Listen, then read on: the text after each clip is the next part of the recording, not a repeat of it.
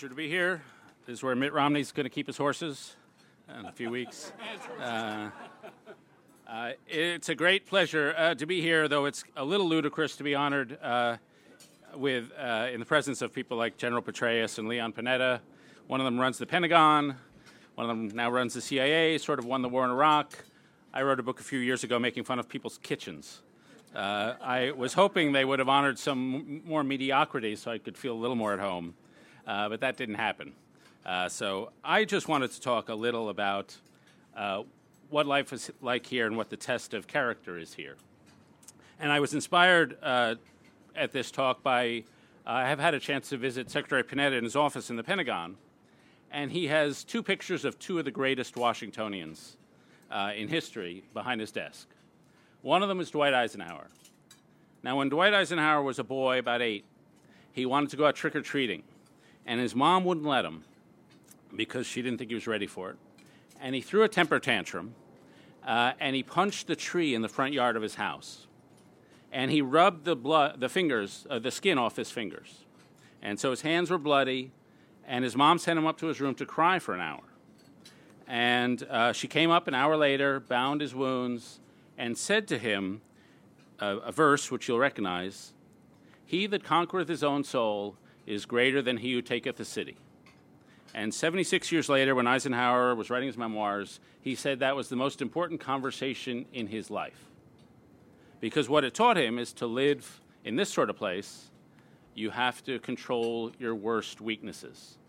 And for Eisenhower, among those weaknesses was rage and his temper. And so it was a strategy for recognizing the sin within himself. Now, the other portrait behind Secretary Panetta's desk is of another great man, George C. Marshall. Marshall was raised in sort of a similar way, rural background, taught to distrust himself. And part of that distrust for him was constraining his ambition. And my favorite Marshall story happened in probably 1942 or 43. He wanted to run Operation Overlord, the D-Day invasion.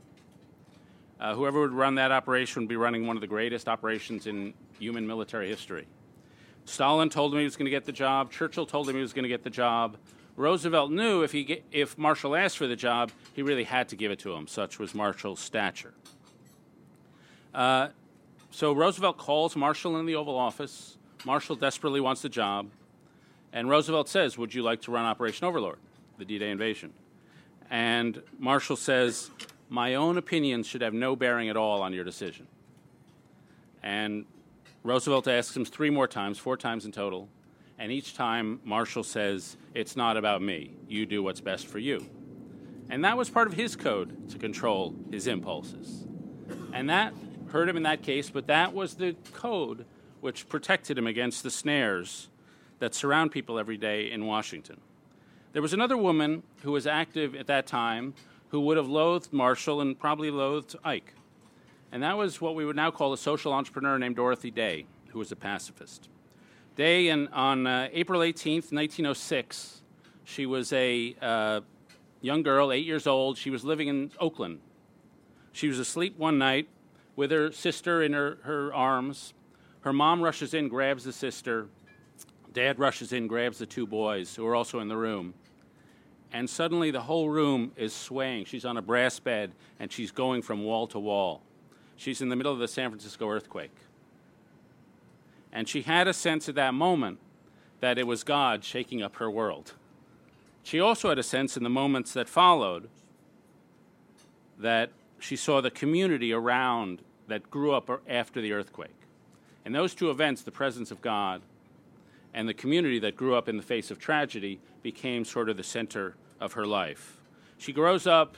She's sort of a lusty teenager. You can read her letters of her sort of distrusting the lust she feels within herself. She goes to college for a year. She's not that organized. She drops out.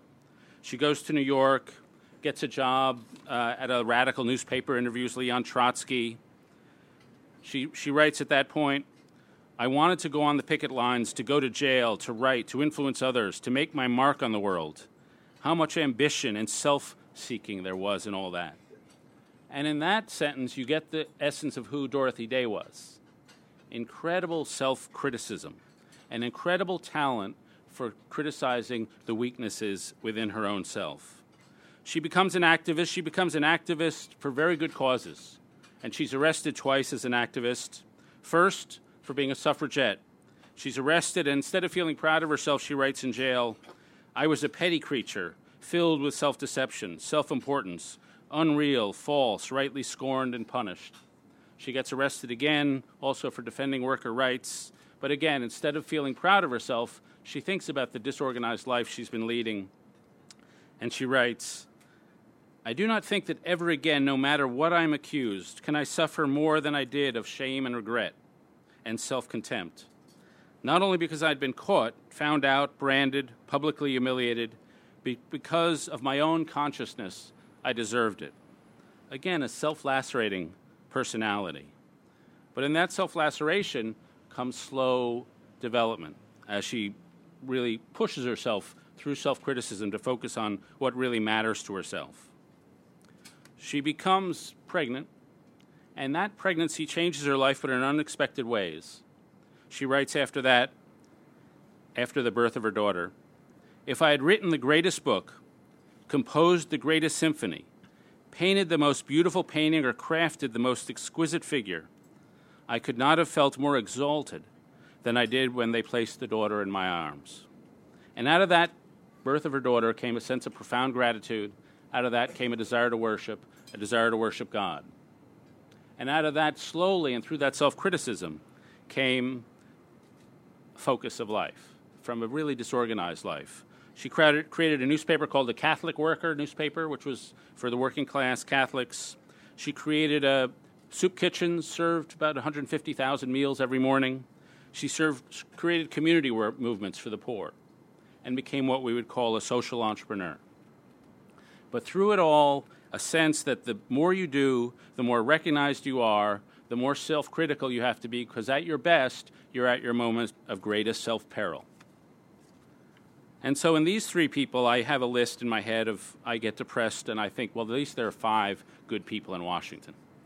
And those are people, Donald Trump, Eliot Spitzer. No, I'm kidding. Those are people, a hero of mine is Jim Lehrer. Another one who went through here is a guy named George Shultz. I think the two gentlemen, General Panetta, Secretary Panetta, I'm not sure what's better, Secretary Petraeus, General Petraeus. They certainly fit that bill. And I would just say, you guys are incredibly impressive.